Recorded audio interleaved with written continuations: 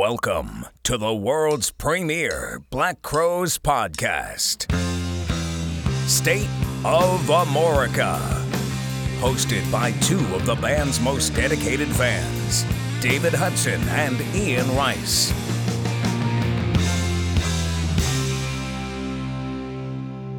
And now, let's get the show on the road. Welcome back, everyone, to the State of Amorica podcast. I am your host, David, and I am here with my other host, Ian Rice. Ian, how are you doing tonight, sir? I am fantastic. How are you, sir? I can't complain. I've had a busy day at work and came home, and we're going to talk about some Black Crowes with our first guest of the podcast. So I'm excited about that. Me too. I'm very excited about this. So we're not going to talk a whole lot beforehand. We're just going to go to our guest. Before we do, though, I do want to tell you to follow us on Twitter at State of Amorica and on Instagram at State of Amorica Podcast, and like our page on Facebook, State of Amorica Podcast. And if you get a chance, go to iTunes and leave us a 5-star rating, hopefully, and write a review for us. That will greatly help us with getting the word out. As Ian and I say usually at the beginning of every podcast, we're just blown away by your support. And we're still having people wanting to be on the show and be guests, and we're keeping a list of that. And so at some point we're going to get around to you. It may take us a while, but Ian, I'm still blown away every day, aren't you? Yeah, it's unbelievable, the outpouring from the Black Crowes community. Still, as each day goes on, I mean, it's unbelievable. I can't thank everybody enough, and I will continue to thank everybody. And I appreciate everything you've done for us so far. And Ian, you've also started a YouTube channel. Why don't you tell everybody how they can find that on YouTube? It's just youtube.com/State of Amorica. Got some great videos up there right now. We'll be adding stuff to it constantly. Right now, there's a lot of obscure Rich and Mark and Federale and all kinds of stuff up there, but I will be adding many things over the course of the next weeks and days and months. So please check it out, and I hope you enjoy it.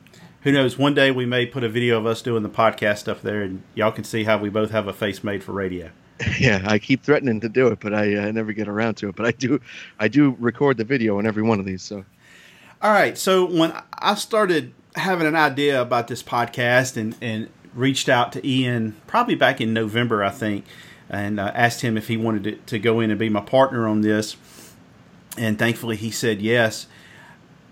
I started, certain people knew that I was going to be doing it. And I had our first guest on my other podcast, Digital Killed the Radio Star, because he works for a nonprofit organization called Nucci Space in Athens, Georgia, which is there to help musicians with mental illness and to prevent suicide. And I had done some stuff for the Black Drive-By Truckers on my podcast, and they are very closely related with this organization. And so they were having their annual big weekend fundraiser, and he asked if he could come on and talk about that. And I said, sure, and we'll talk about the Drive-By Truckers. Well, Dave and I just really hit it off. We kind of saw everything or heard everything the same in music, and become friends and text each other back and forth. And I had him back on my other podcast to talk about what we both think is one of the most underrated, underappreciated Tom Petty albums, Echo. Got great response from that. And Dave was like, hey, man, when you get that Black Crowes podcast going, I'd like to come on. And so Ian and I decided it's time to start having some guests on. And one of the things we do want to do often is have fans of the band on. And so we're going to call this series Tall Tales.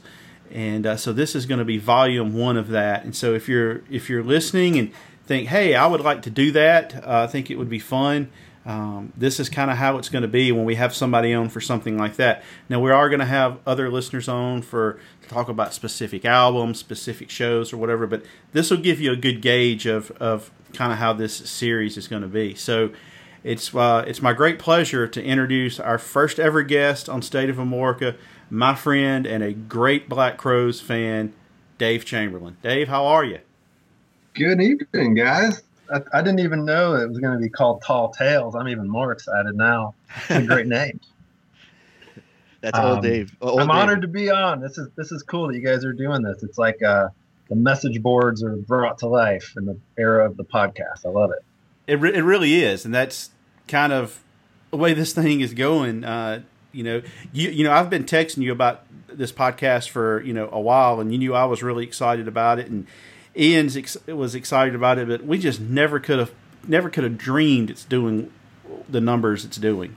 Yeah, that's really cool that you've found an audience this quick, and I think it just speaks to how powerful this music is. All these years later, that there's still a lot of people out there that want to talk about it and share their experiences, and it's cool that you guys had the idea to give people an outlet. And like I said, I'm really honored and psyched to be the first one on.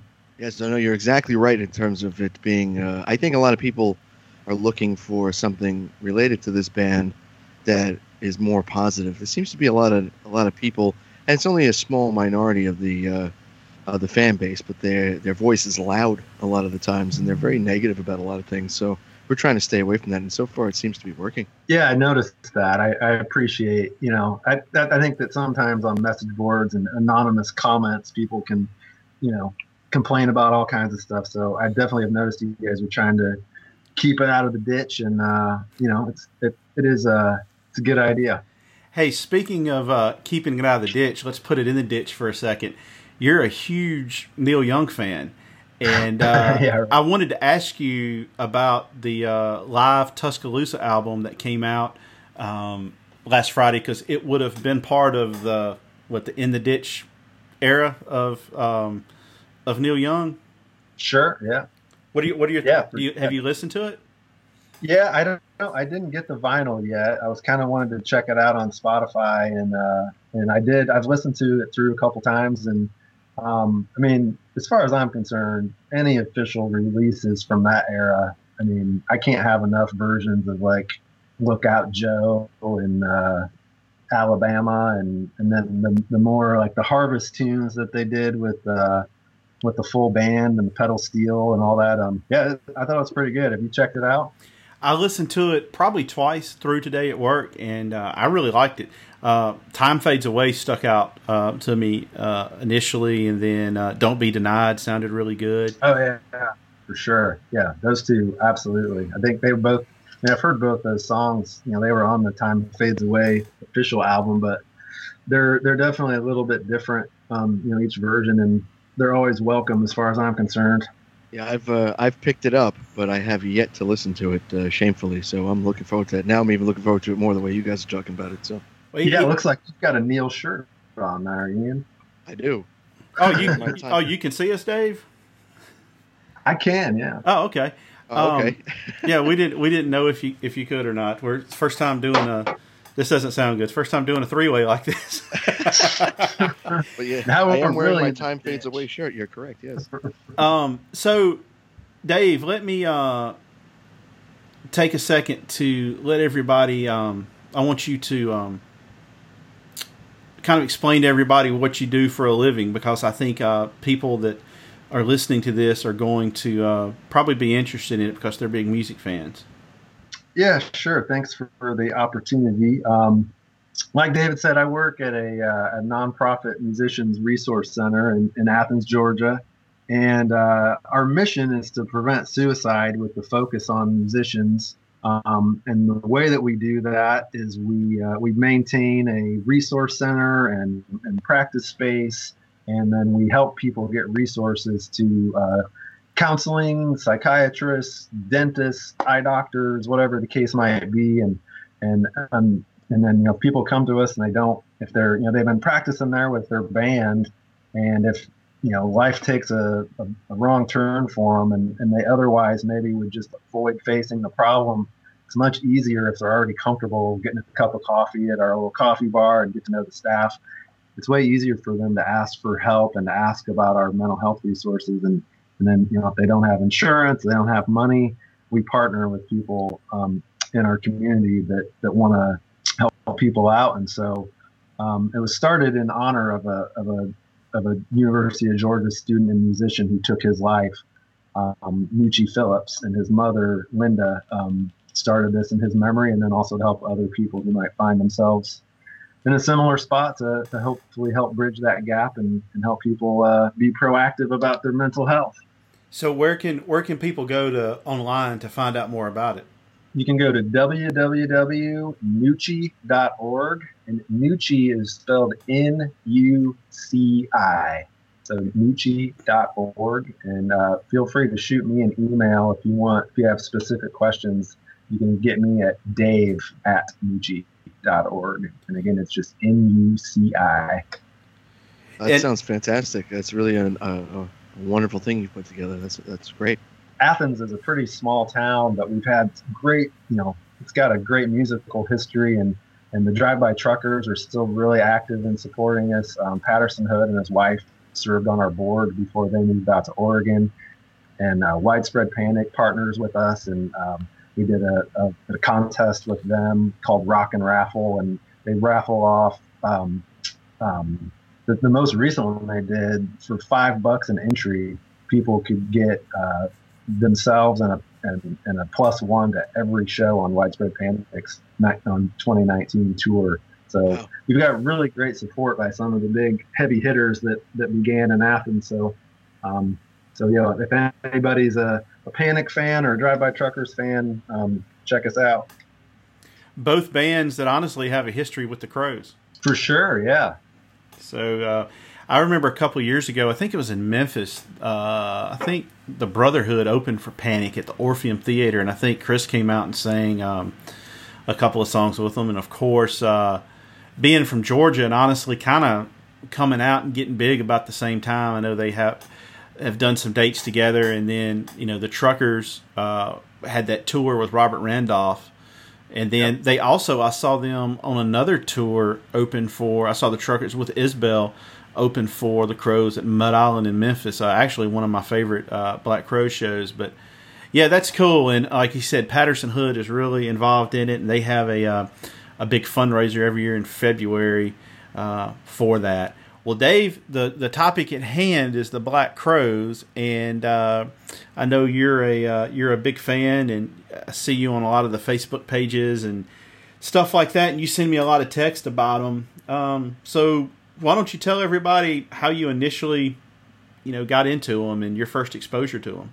Well, I like most people my age, I'm 41, so like when Shake Your Moneymaker came out, I was in 6th, 7th grade. And so, just She Talks to Angels and Jealous Again and Hard to Handle and, all that stuff was on the radio at the time. And, when you're that age, you kind of just listen to whatever's on the pop channel or whatever. And it's funny to think that they were on the top 40, at the time. And so that's my first exposure to them. And, at some point, I think I bought Shake Your Moneymaker with my lawn mowing money. And at one point too, is weird. As I was going back through this, I remember I traded that CD to a friend for Joe Walsh's Greatest Hits, which seems really odd.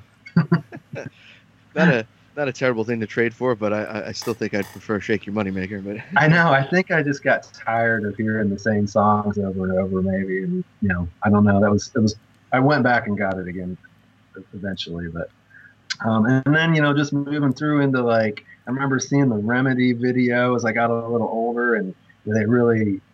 I was really into, at that point, classic rock stuff. And so, the Chris wearing the bell bottoms and the pot leaves on his pants at the MTV Awards and the whole Remedy video and all that was just, that kind of struck my eye. It just didn't look like anything else at the time with, Guns N' Roses and Nirvana. And these guys looked like they were right out of, Sticky Fingers era Rolling Stones or something. And it was like, oh man, it's something it's always, that era has always really spoken to me. So, I think that they just got under my skin at that point. Yeah, that was definitely, we kind of have a similar path on that one, because it was definitely, I remember seeing the Remedy video and their whole look at that time, and it just because it was miles off from really anything else I had ever seen visually. I'm relatively close in age to you. I'm 38, so I was it was mind-blowing to me, and that's really what drew me in. Like you, I had heard the radio stuff off the first record, but it was the second record that really drew me in. Well, the thing that amazes me is when Moneymaker came out, you basically had. Well, when Moneymaker came out, you still were at the tail end of the glam movement, but when Southern Harmony came out, you were really at the tail end of the glam music movement, and everything else was either turning into like hip hop or grunge, or REM was getting big. And then here's this band that sounds like it's 1975, and they defied all of that, and still put out those first two albums, which are probably their more straight ahead rock albums. Nobody else was doing that. So I feel like there were people that wanted that kind of music, and when they finally, it's kind of like people are doing with Greta Van Fleet right now. Although I think Greta Van Fleet's a big ripoff, but people want that classic '70s sound so bad that they're willing. Greta Van Fleet's selling out. Like, they're selling out arenas in New Orleans. 12,000 seat arenas. Multiple nights. But I feel like there was such a thirst for that, and they were the band that came along that sounded the close to it, and everybody just jumped on the train. Yeah, I mean, I also think what was true of them at the time was a lot of bands like you to perceive them as rebellious or going against the grain, but really they don't. Like, even like Guns N' Roses, like when they first came out, maybe so, but then they became this gigantic machine that was ultimately corporate in a way. And I don't think the Black Crowes ever really went down that road, and they did exactly what they wanted, pretty much right from the start. And that's one thing that always drew me to them. Yeah, and I think to speak to that, they definitely weren't they weren't on the radio a lot, but I feel like people always are going to find there must be something about, especially like young, like when you're like a teenage boy and getting into your 20s, like that stuff. I think everybody goes through that phase. Like, I work at my job at Nucci Space, I work with some volunteers. And so every year I get 18, 19, 20-year-old college students. And all of them still like listen to Led Zeppelin and, all that kind of stuff. So it's like, there's something of that sort of 70s classic rock swagger that I think, all teenage and 20-year-old boys and young dudes are going to always be. There's always going to be a spot for that. It's timeless. Yeah, exactly. And I've always said this about that period of music. I've never seen another time period of music, let's say like 68 to 75 or so, like that has the longevity that period of music has. I mean, it's 40 odd years later for some of this stuff, and people are still finding it. It's still relevant in a lot of ways, and I think that's fantastic. Yeah, right. You're like, they always say, like, you're supposed to like rebel against your parents' music, but like my dad would play like CCR albums and stuff, and I never get tired of that. No, definitely not. You mentioned that Remedy performance on MTV. That's one of my all-time favorite Crowes performances. There was so much swagger on that stage that night, Yeah, no doubt. I got to think the adrenaline had to just be through the roof to come out and open that show. Well, that's a show that you had Guns N' Roses at. You had Metallica. At the time, those are two biggest bands in the world. And you just come out there and go, we don't need any bells or whistles. We are who we are. And I love, when Chris, before they start, a spoonful of sugar helps the medicine go down. And then, he's in one of his pimp outfits with the pot leaves, and Ford is just looking cool and playing, awesome. But I tell you, one of my favorite people to watch whenever the Crowes play is, I love watching Steve Gorman play the drums. Me too. He is. Yeah. I don't see how his drum kit makes it through a show, because he hits hard. He's got he's got a heavy left hand.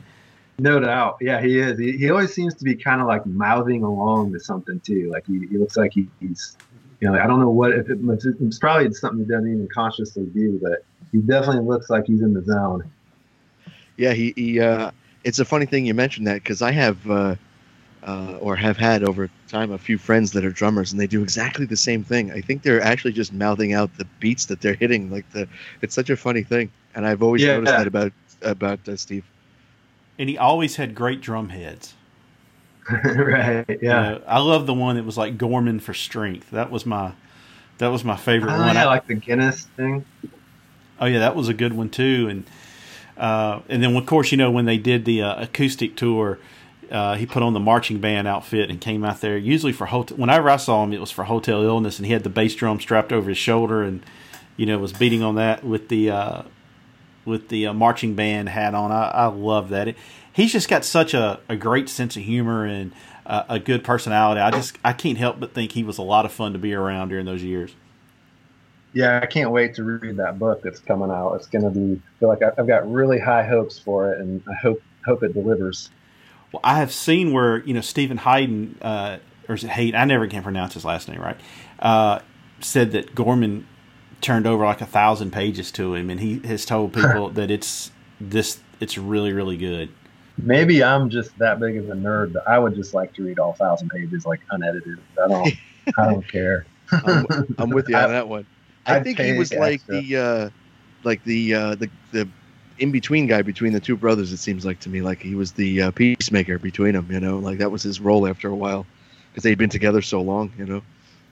Well, in a lot of interviews, he seems to identify early on with Chris, how they had like the same sense of humor, and they saw things the same. And I've heard him say we could be in a room and with other people, and then we knew exactly what the other one was thinking. But so that's interesting. You wonder if I don't know. I'm just going to reserve judgment till I see the book. I'm really excited about it, but kind of wonder the angle it's going to take on some things, because he doesn't. I've never heard him say anything negative about Rich or or Mark or any of the other guys. So it's going to be interesting to see. How could you say anything negative about Mark? Was that you, Ian, that posted that picture in your site recently, where Steve had posted them playing horseshoes or something? And I might have shared that. Yeah, I thought that was such a cool picture. Only Eddie Harsh could rock the jorts, and nobody would say anything to him about them. Must have been really hot that day. All right, so Dave, you obviously Southern Harmony played a big role in you becoming a massive fan, which for most people that was I would say that's probably the most popular album amongst the diehard fans. But what did you think when Amorca came out? What did you hear first from Amorca, and what did you think about it?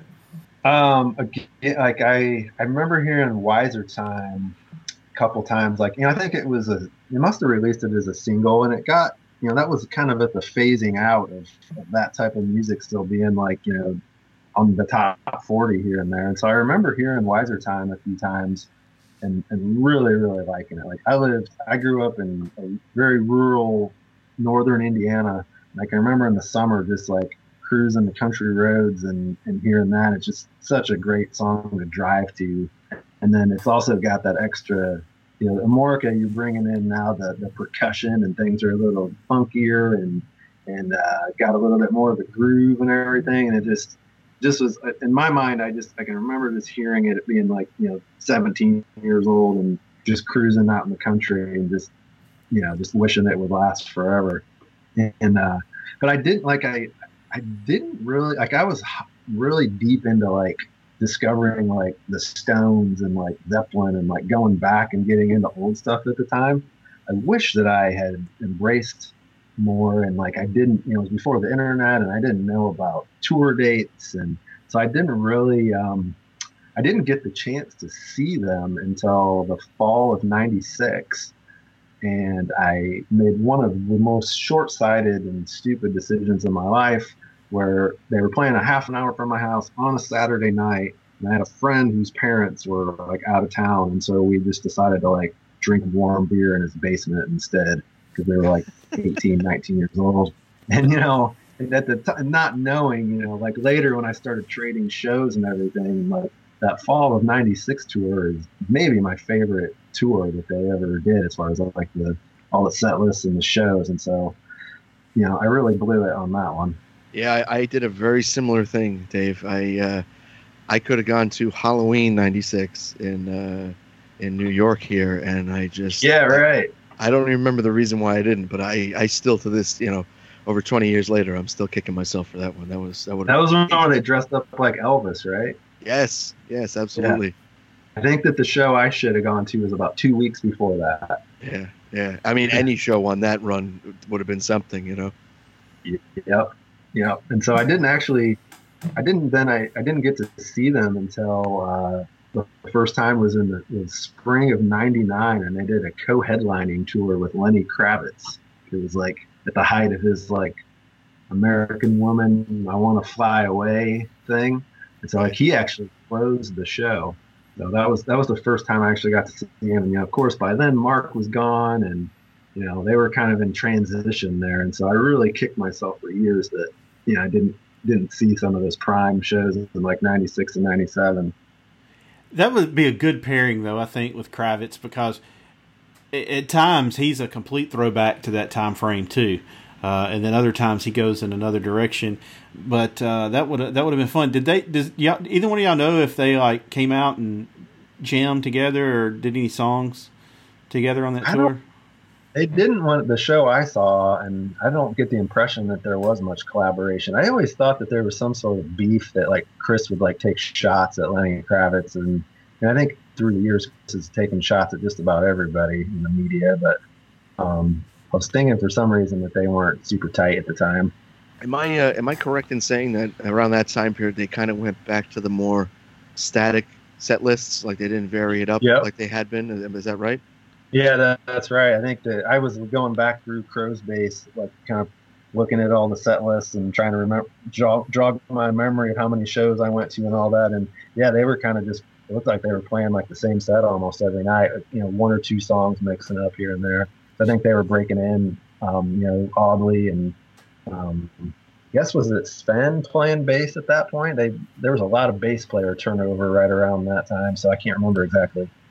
I think it still was Sven. I mean, that's another tour I bypassed for what I think it might have been because, you couldn't flip on a radio around that time and not hear "Fly Away" or "American Woman." I think I was trying to get away from that. So but I didn't see him on that one either. But so that Crow show that you went to with Kravitz, was it sold out, or was it? How was the attendance? And in my memory, it was in one of those big 25,000 seat outdoor amphitheaters. So it was definitely not sold out. But I mean, there was definitely, I feel like it was a good crowd. But it takes a pretty big. Neither of them were. Kravitz, I think at that point was probably at the more peak of his career. So the Crows weren't quite drawing, I think, as how they were 5-6 years earlier. Well, I've got to think, Dave, if you're a huge 70s music fan, you had to really like it when they teamed up with Jimmy Page. Oh, man. I remember just, it was like Zeppelin was probably like my favorite band when I was like in, 17, 18. And so I feel like that, when I heard that they were playing those shows with Page, it was like, it almost was like it validated that well, I always loved the Crows. And it's like, if Jimmy Page is picking the Crows to play with them, I must be right, I remember just those in the very early days of when I could get an internet connection, and I can remember just trying to find set lists and little clips of what they were doing, and bought that Live at the Greek right when it came out, and then was lucky enough I went to the opening show on that 2000 summer tour that they did with them, and just it's one of those things that I didn't know. I had actually seen Page and Plant 2 years earlier, so I had seen Jimmy Page one other time by then. But I was so psyched for that show, and it was at this giant amphitheater outside of Chicago, and it just it was a monsoon the whole day, just rain and cold, and just was not. And we were on the lawn, so it wasn't ideal. And then we were supposed to see him again later that summer, and had 8th row tickets. And then that tour just kind of mysteriously got canceled, which those are the sort of things I'm hoping that Gorman shed some light on. I think they said Page got injured or something. It was supposed to be a back injury or something. Yeah. Yeah. It's just, I was so bummed to have 8th row for that and then to have it get canceled. Well, Dave, what was your opinion of that time frame, the By Your Side Lines era? Well, I feel like when By Your Side came out, I remember buying the CD and listening to it a lot. And like me and my roommates in college and stuff. My buddy Nick is a listener. Shout out to Nick. We were listening to By Your Side and stuff at the time. And I bought did you ever see the box set that they had? It like looked like a little like lunchbox thing or something that had all the CDs. Was that Show Enough? Yeah. Yeah, that's it. Yeah. So I like bought that at about that time. And so, I was into it. And, I hardly ever listen to Lion or By Your Side anymore. And then when I listened to you guys, your Lions episode, it reminded me of how I had a friend who had Napster at the time.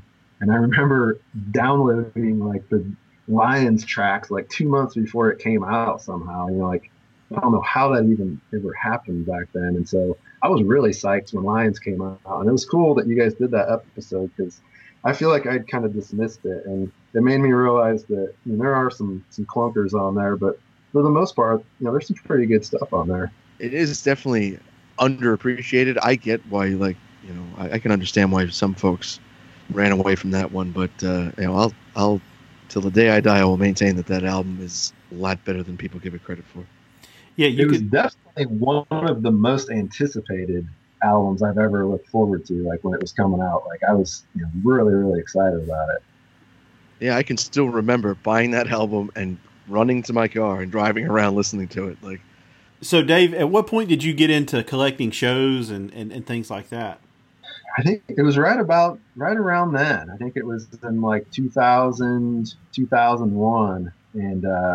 And yeah, I jumped into the deep end in a hurry. Like I feel like I had like B&Ps and trades going like left and right. Like, pre-Amazon days, like I had packages coming all the time and I just couldn't get enough of it. I loved just all the varying set lists and like, oh, did you hear the jam on this My Morning song from this show? And like how, like, even when the songs might look the same on the set list, there'd be little pieces of stuff and jams in there. And I think that during that time, that's what really, the Crowes were the gateway to me appreciating, like jam bands. Like I didn't really, I don't know if I just didn't have the attention span before then, but like I wasn't really into the Grateful Dead or Allman Brothers or that kind of stuff until I think that Rich and Mark's guitar interplay stuff really was what opened me up to what that world was. And it made me want to learn. I started taking guitar lessons about that same time, and it really they really inspired and moved me, and it like just so greatly made me appreciate music in that way. Yeah, I mean, I feel that they kind of bridged this, like they were the bridge between straight ahead rock and the jam scene. Like they kind of combined those two things because I had to say a similar experience to you. Like because they did that kind of thing, I would seek out bands that were known to do a similar thing, and it was never quite the same to me with a lot of them, but they were very unique even in their attempt to flesh things out live and all that. It was very original. Did you guys trade a lot of shows to you around that time or later on? That's when I was getting into it and getting involved on the message boards. And I remember for the longest time, I couldn't understand what a B&P was.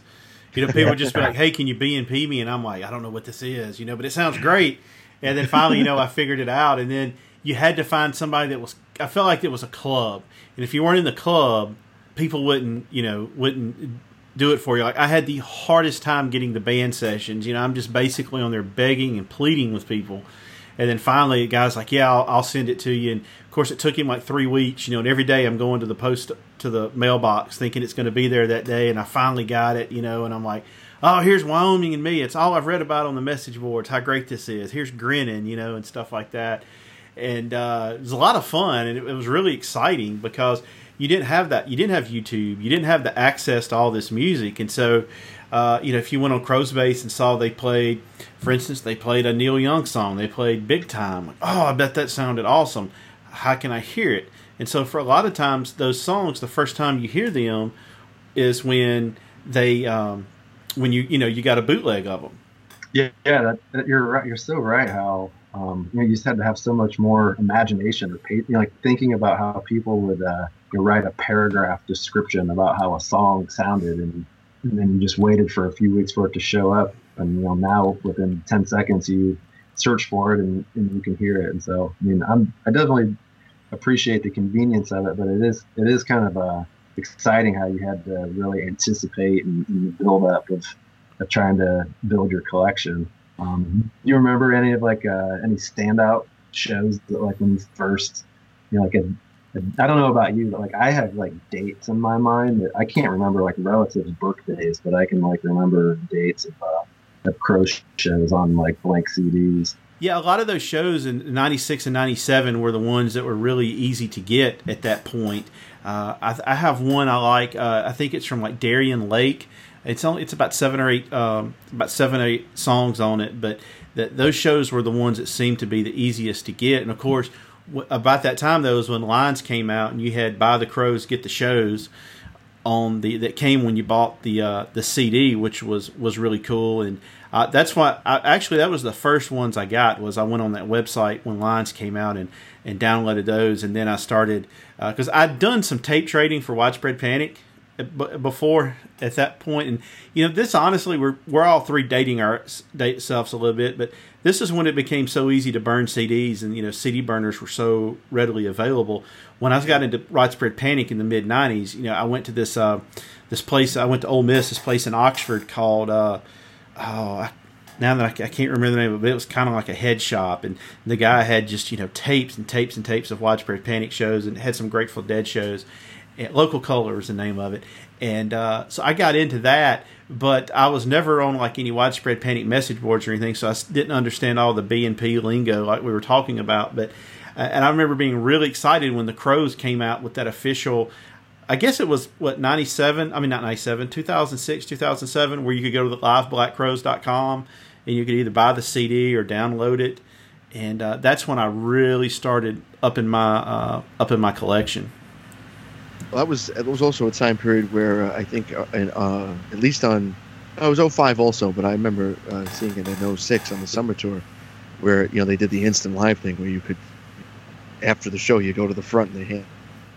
Yeah, I did the same that 2006 tour where I waited in line after the show, and they walk out with the show right there. That was pretty high tech at the time. It was really cool when they started the go to the show, and after the show you could get a download of the show. They were really kind of one of the first bands that I remember doing that. Yeah, I remember waiting in line. I went to a show in the summer of 06 where they opened with Waiting Guilty and played Got to Get Better in a Little While and Pearly Queen and just a lot of these obscure covers. And I remember me and my buddy having this long drive that we were going to have to make back, but we waited in line for an hour to get the show so we could listen to it again on the way home. Well, that would have been that Atlantis show. I have that on. I bought that one on the download site. Is that right? This was in Chicago. Oh, okay. Well, they did kind of the same thing in Atlanta. They opened with Waiting Guilty, and they did Got to Get Better in a Little While. Yeah, those were, man, I know a lot of people say 96, 97, but 05, 06 was really special too.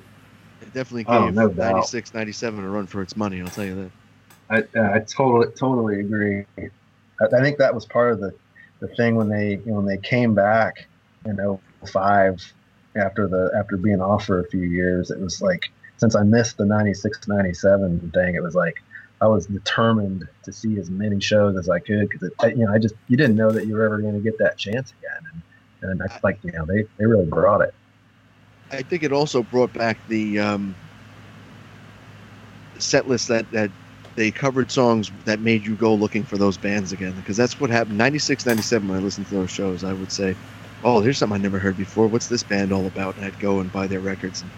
And 05, 06 is when that started up with them again for me. I got, even bands I knew, they would play songs I wasn't too familiar with, and that would cause me to dig deeper. I've always been grateful to them for doing that. I owe 75% of my collection to the Black Crowes.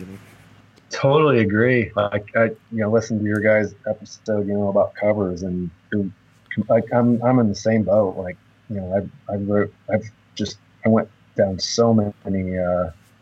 They turned me on to so many things. Like it's not just that they played these iconic, cover songs, but they would play these. They were pretty slightly obscure. Like one that came to mind to me, as I was going through this, is they played "Song of Love" a lot in 2005. And then that got me to. Then I went and listened to the Manassas Stephen Stills album, and like that's one of my favorite albums, like top to bottom now. And like I don't know if I would have ever heard that. Me too, man. And I was a big Crosby, Stills, and Nash fan, and I didn't know about the Manassas album until they played that. And you're going to a desert island, you can take 10 albums with you. That would be one of those 10, Yes, that's awesome. That's one that I feel like that I bring up, and like people look at me like they have no idea what I'm talking about. So.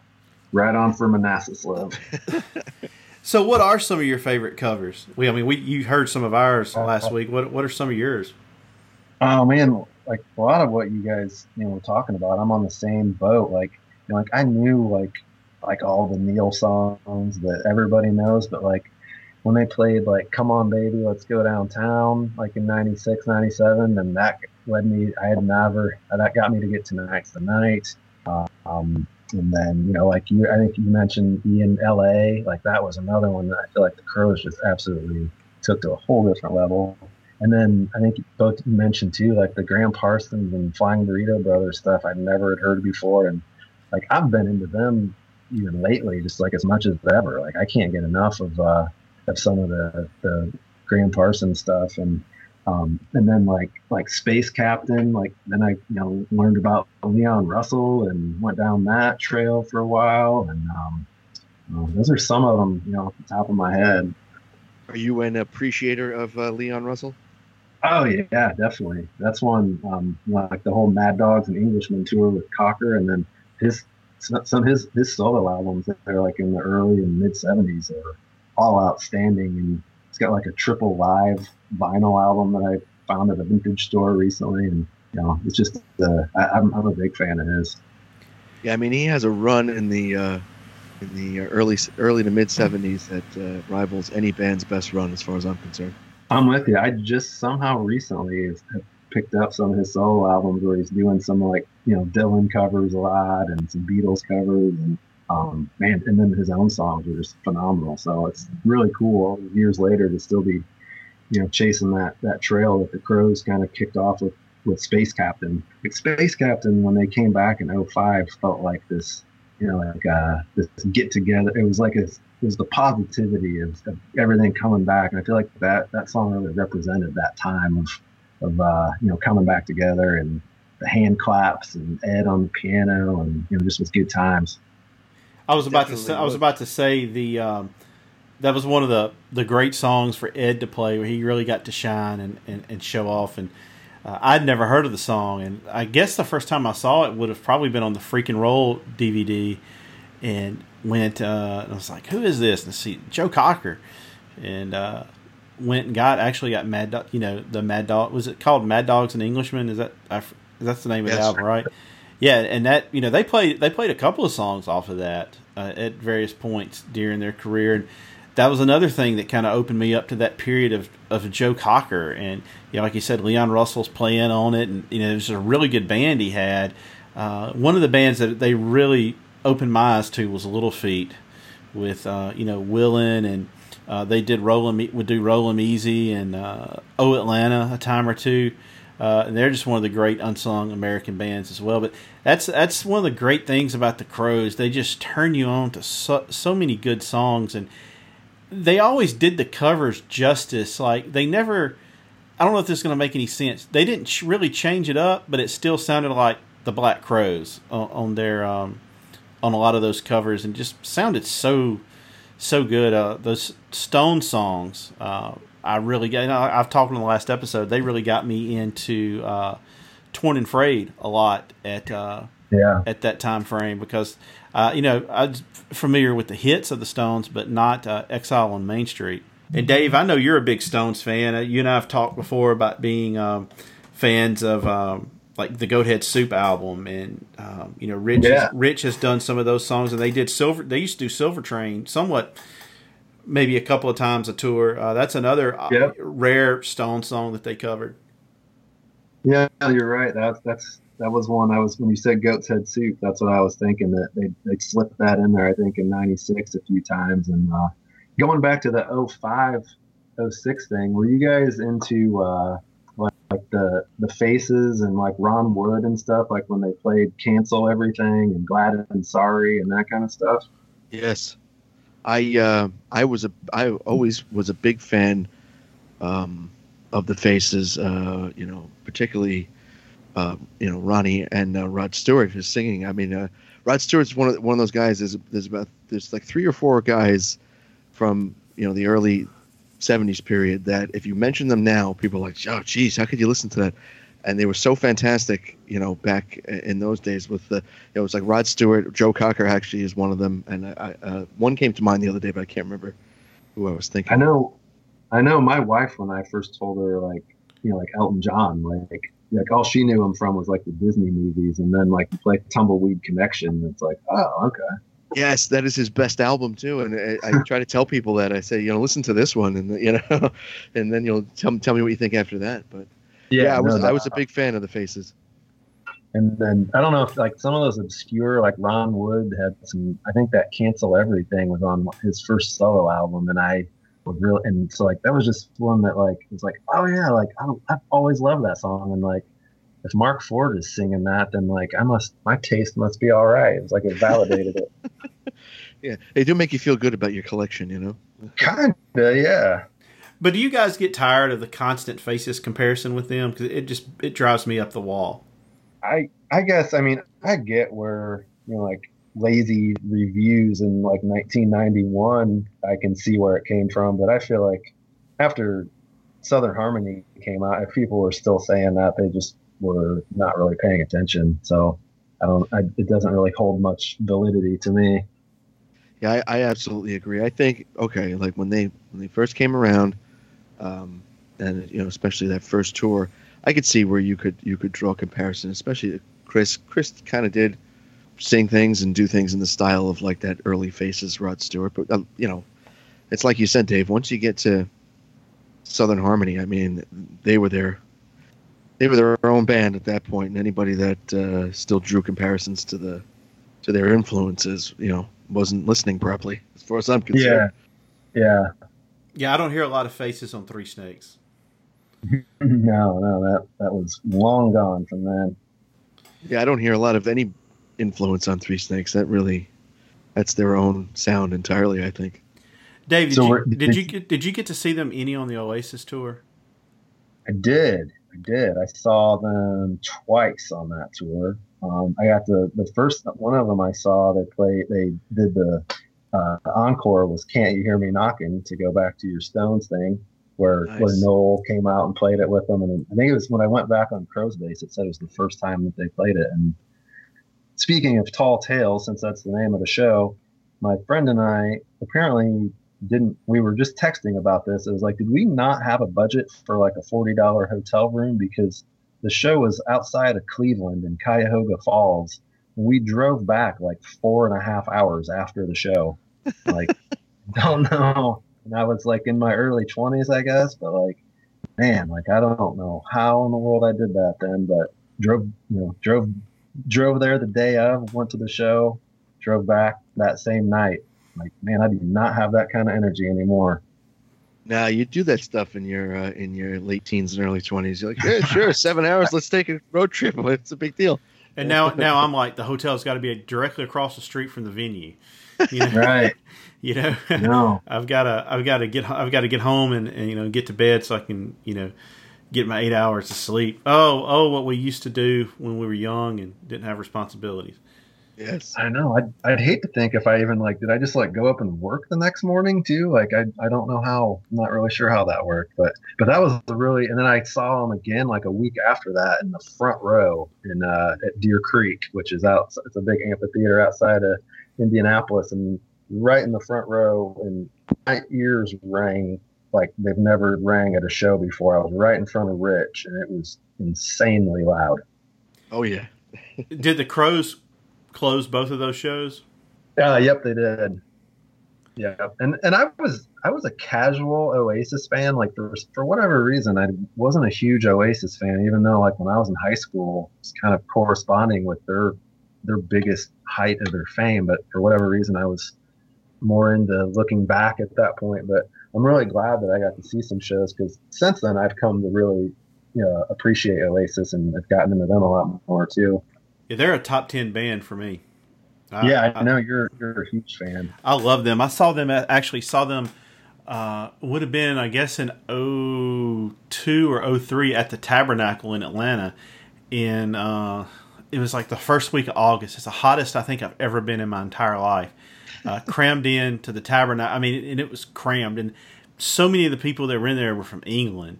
And they had all the the soccer flags, and they came on really late, and they only came out after the crowd started doing the Olé soccer chant, and they finally came out. But I mean, it had to have been 130 degrees, and in August in Atlanta, you're screwed anyway, and you're packed in there like sardines. But that was I didn't get a chance to see that tour. I really wish I would have, but going forward a little bit, I'm sure you were like me and Ian in 2005. There were the rumors that the band was getting back together, and they put those shows up for sale in New York, and they started adding shows, but nobody really knew for sure who was going to be there. And I can't remember if it was the day before or the day of, it came out, became well known that it was Ford.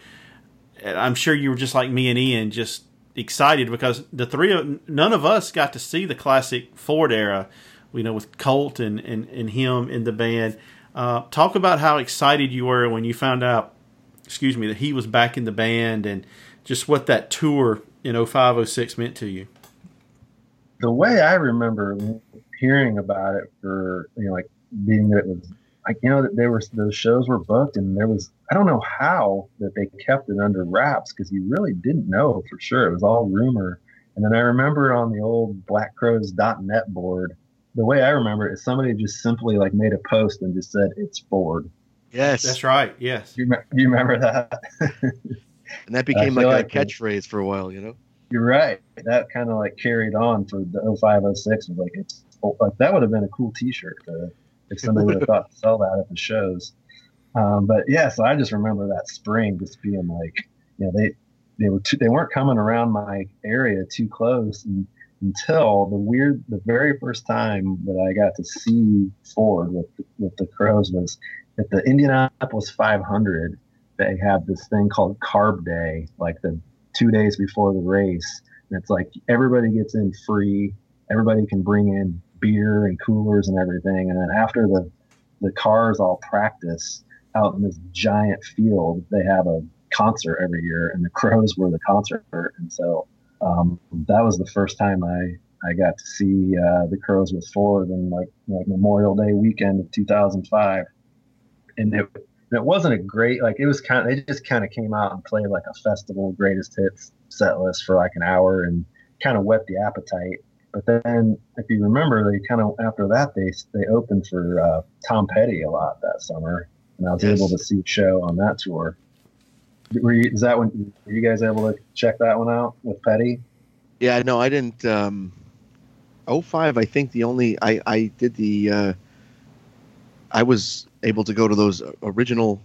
If you remember, it was in maybe a week's worth of shows in New York, and that was all that was initially booked. I was able to go to that, and then I don't think I came back around again until 06. So was that Ian? Being there in New York, a week into this new thing, was there a pretty big camaraderie of hardcore fans just couldn't believe how lucky they were to be seeing this, or what do you remember from that? Yeah, I mean, anybody that I knew from the area, from message boards over the years, I ended up bumping into, and I got there super early, and I was right up on the rail, and I stood in my spot that now has become the spot I always go to, which is Rich's side, and it was great. I mean, there was such an energy in that room, and such an excitement for them to come back. I mean, it's no surprise to me that they ended up booking a full tour right after that. When they came out, were you like, "Who's this on drums?" That's right. I totally forgot it was Bill DeBrow. Yeah, That's right. Because he didn't come. Steve didn't come back till what was it, about May or so? Like it was Atlanta, I think. yeah. Yeah, so I think it was in early May at the Tabernacle. I remember getting those shows on Insta Live. I think that might have been right when they first started doing that. Yeah, I mean, you could see that was the one thing that might have like slightly taken away from things from time to time is you could see Bill DeBrow was struggling, and maybe he didn't have enough rehearsal time, or maybe he just, I mean, Steve's shoes are big shoes to fill. So, but I think they would get frustrated with him a little bit. So but I was glad ultimately that Steve came back. Nothing against Bill DeBrow, of course. Yeah, did you feel, was there like a little bit like being there the first week they were back, like obviously people were psyched, but was there still kind of like it's just not quite like there's something missing? Or do you think that it was just like Ford's back, like the band's back, like we'll take whatever drummer we can get? Or do you think there was still like oh man, this is great, but man, we wish Steve was here?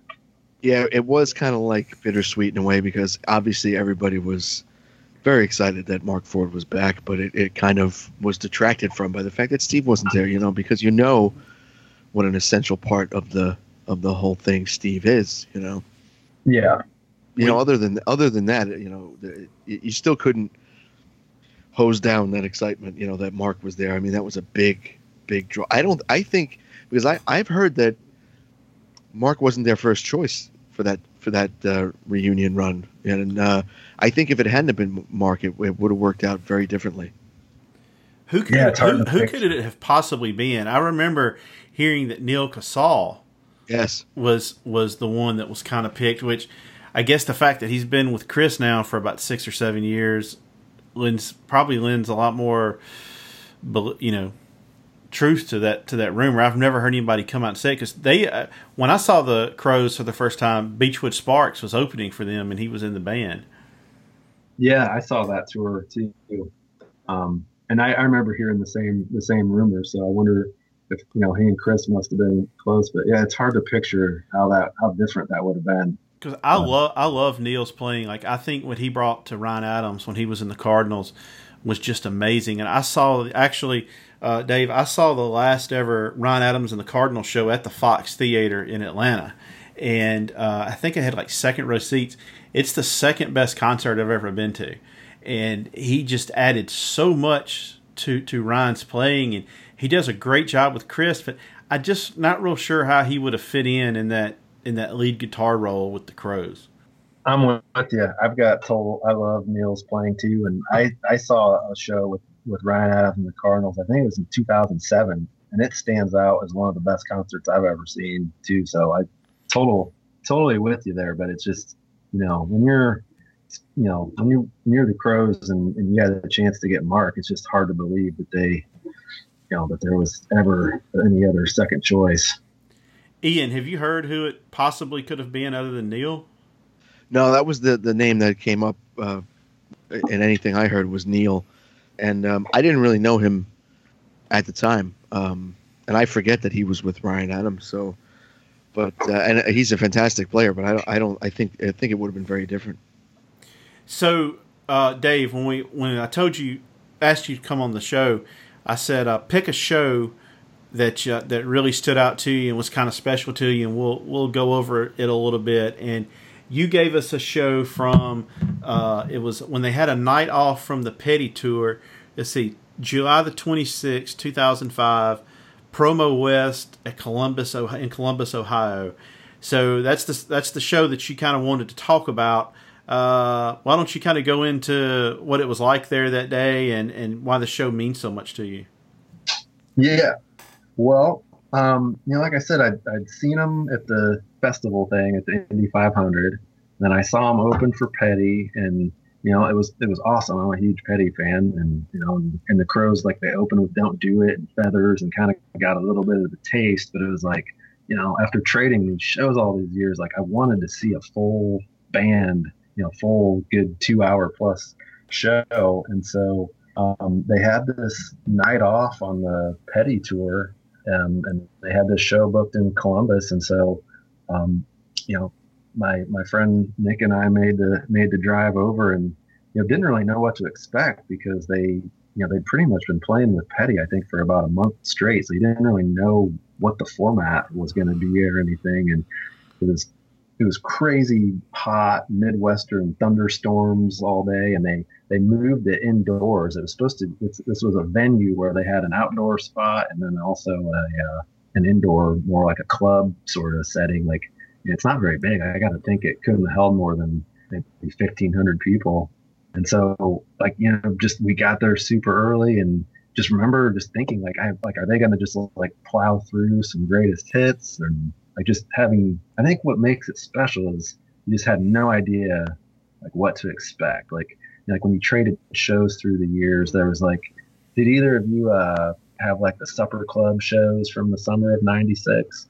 Yes, those were like amongst the holy grails in the trading circles, if I remember right. Yeah, you're correct. Yeah, right. Because they kind of did like some acoustic stuff and like just a lot of just they were kind of just one off. They were like you just kind of felt like if you were there, you were in the right place at the right time. So I feel like that.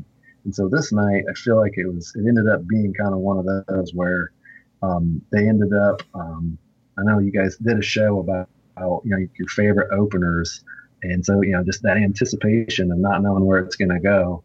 And so they opened with Another Roadside Tragedy, and it was just sort of like you look at each other and you're like, all right, like this is going to be good. Like like they're bringing it when you start with that. Just that was always one of my favorite. Like from the bootlegs, they played that a lot on that Further tour.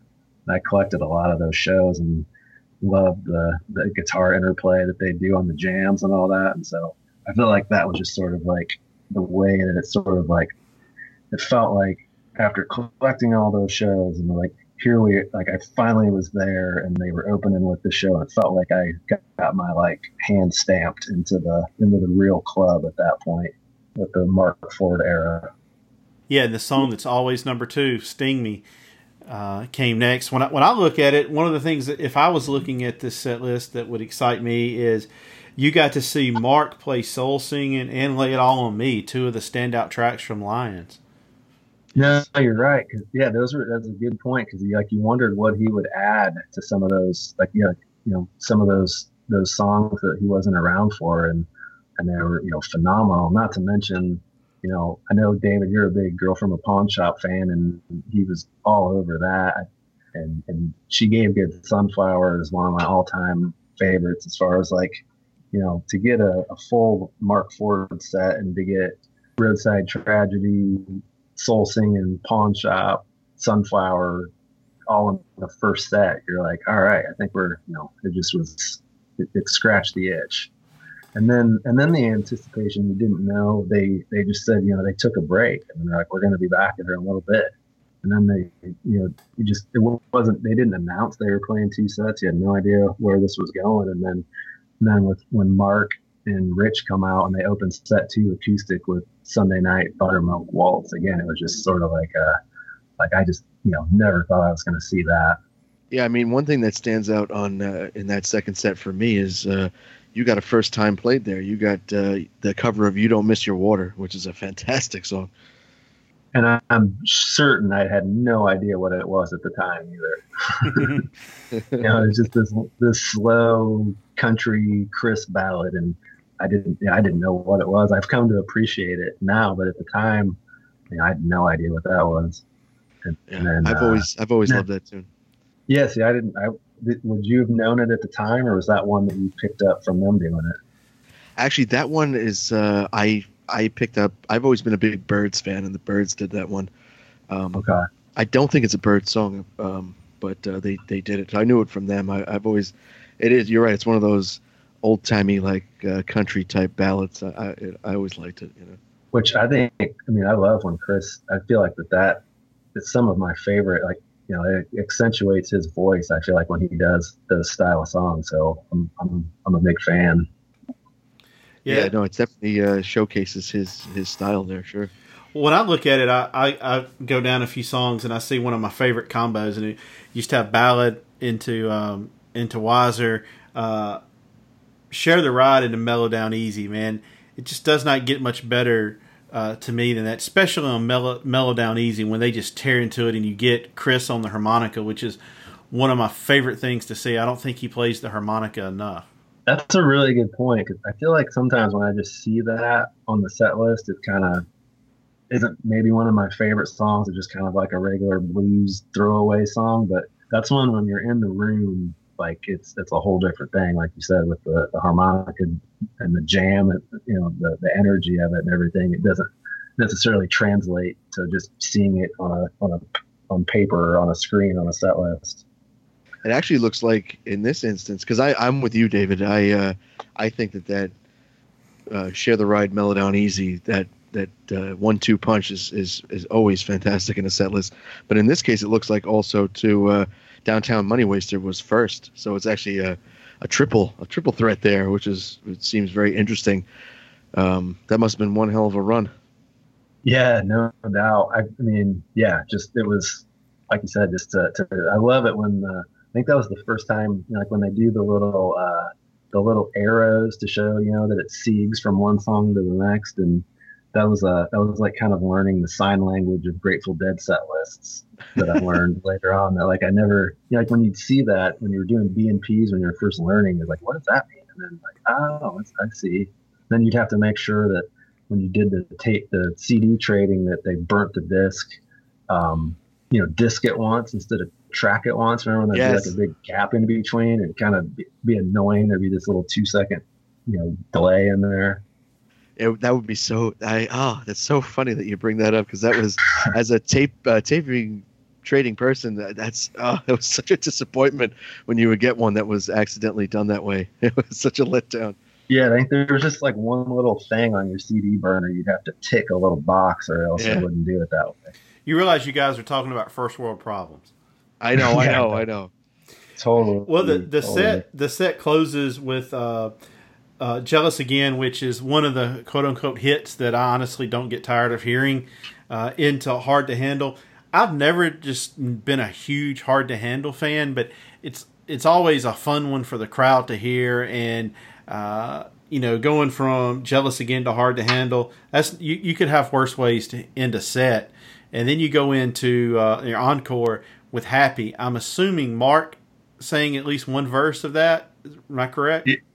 Yeah, they did the thing where they each sang a verse, and played it about double time. And it sound. I always picture like when they do Happy as the encore, that like the venue's telling them like, you've got like 2.5 minutes, like get out there and let it rip, because they came out and just, I feel like they play it really fast, and it's like, maybe they're up against curfew or something, but it was just just a good time, way to go out on an upbeat note.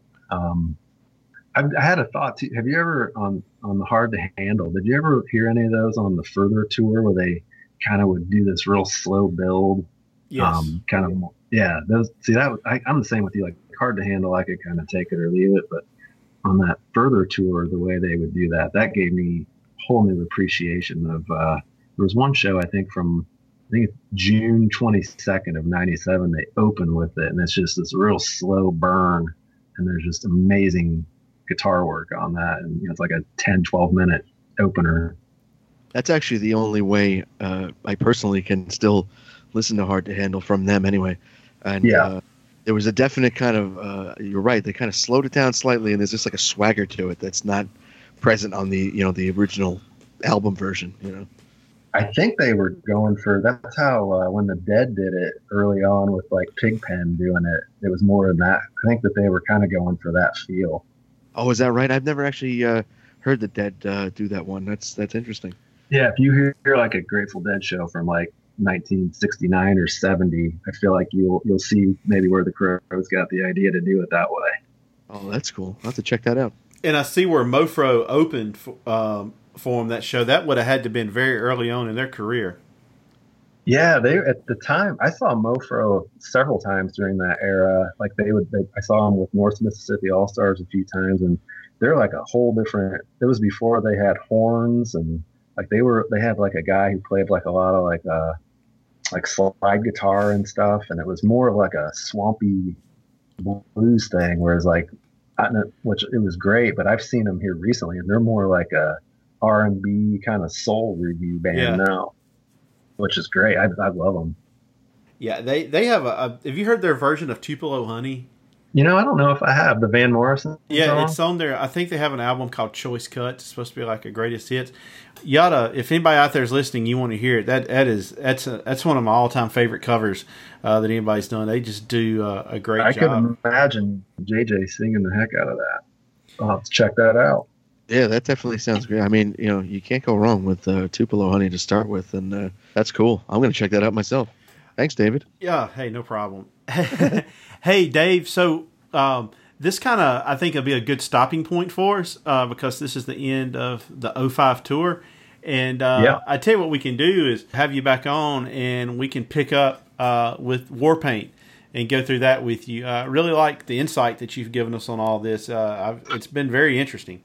Absolutely. Yeah, guys, it's been really cool that you guys have started this up, and there's so much music out there, and kind of I get away from Crow stuff, but since you guys asked me to do this, and I've been listening to your podcast, it's made me go back and dig out some of my CDs and see if they still work in my car driving around, and just been digging through some of these old Crow shows on YouTube and stuff, and so. It just kind of rekindled my love of the music and everything. So I'm glad you guys are doing what you're doing. Appreciate it. Well, thank you for being our first official guest. It's been great. All right, Dave. Anytime. All right, Dave. So what we're going to do, it's kind of like on my other podcast. Ian and I are going to give you. Ian and I is going to ask. Ian, I'm going to ask a question. Ian's going to ask one. We're going to go back and forth 3 or 4 times. Rapid fire question, just the first thing that pops in your mind, okay? All right. All right, I'll go first. What's your favorite Black Crowes song? Wiser Time. What's your favorite Rick Robinson riff? I guess on the spot, I'm going to say my morning song, like with the slide. What is your favorite cover that the Black Crowes play? Oh, man. You could ask me any day, but I feel like I'm going to say, just because I'm looking at it on the piece of paper, but I'm going to take a real curveball and say Hot Burrito number 2. Who's your favorite opening act that you saw open for the Black Crowes? I'm going to say the Drive-By Truckers. The only time I ever saw them with Jason Isbell was on that 2006 tour. All right, and the last one. What is your favorite era of the Black Crowes that does not include Mark Ford? I'm going to say probably the Cabin Fever. Is that 2009, 10 or so with Luther? Yep. Yeah. Yeah, I think I would go there. Very cool. All right, Dave, you passed with flying colors. We'll have you back at some point. I'm not usually very good on the spot with this stuff either. I don't like being backed in a corner and having to have my answers on tape. Well, Ian, it went really well, don't you think? Oh, absolutely. This has been great. So if you're listening out there and you think you could do this pretty well, send us an email or message us, and we'll try to add you to the list down the road. And if you have a topic that you would like to specifically discuss, put that in there. That may help you get selected sooner rather than later. Dave, my friend, it's always fun to talk music with you. You've opened my eyes up to some more Neil Young, so I'm thankful for that. I actually went and bought Zuma that I got because of talking to you, and I'm going to get Tuscaloosa on vinyl. So Dave, once again, thank you. And as you know, on this podcast, we like to have somebody give us some music to play out. So I'm going to throw it to you, and you tell us what you want to hear, and that's going to be our play out music. Yeah, I think if we're going to go from this show we were talking about, let's go with Another Roadside Tragedy. Just from that, that was just felt like that was like I said, that was validation to have that as the opener. That knew you were in for a good ride. All right, everybody, Another Roadside Tragedy from the show in Columbus, off the band sessions. But Ian is going to do the live version actually from this show. Thank you for listening, and stay tall.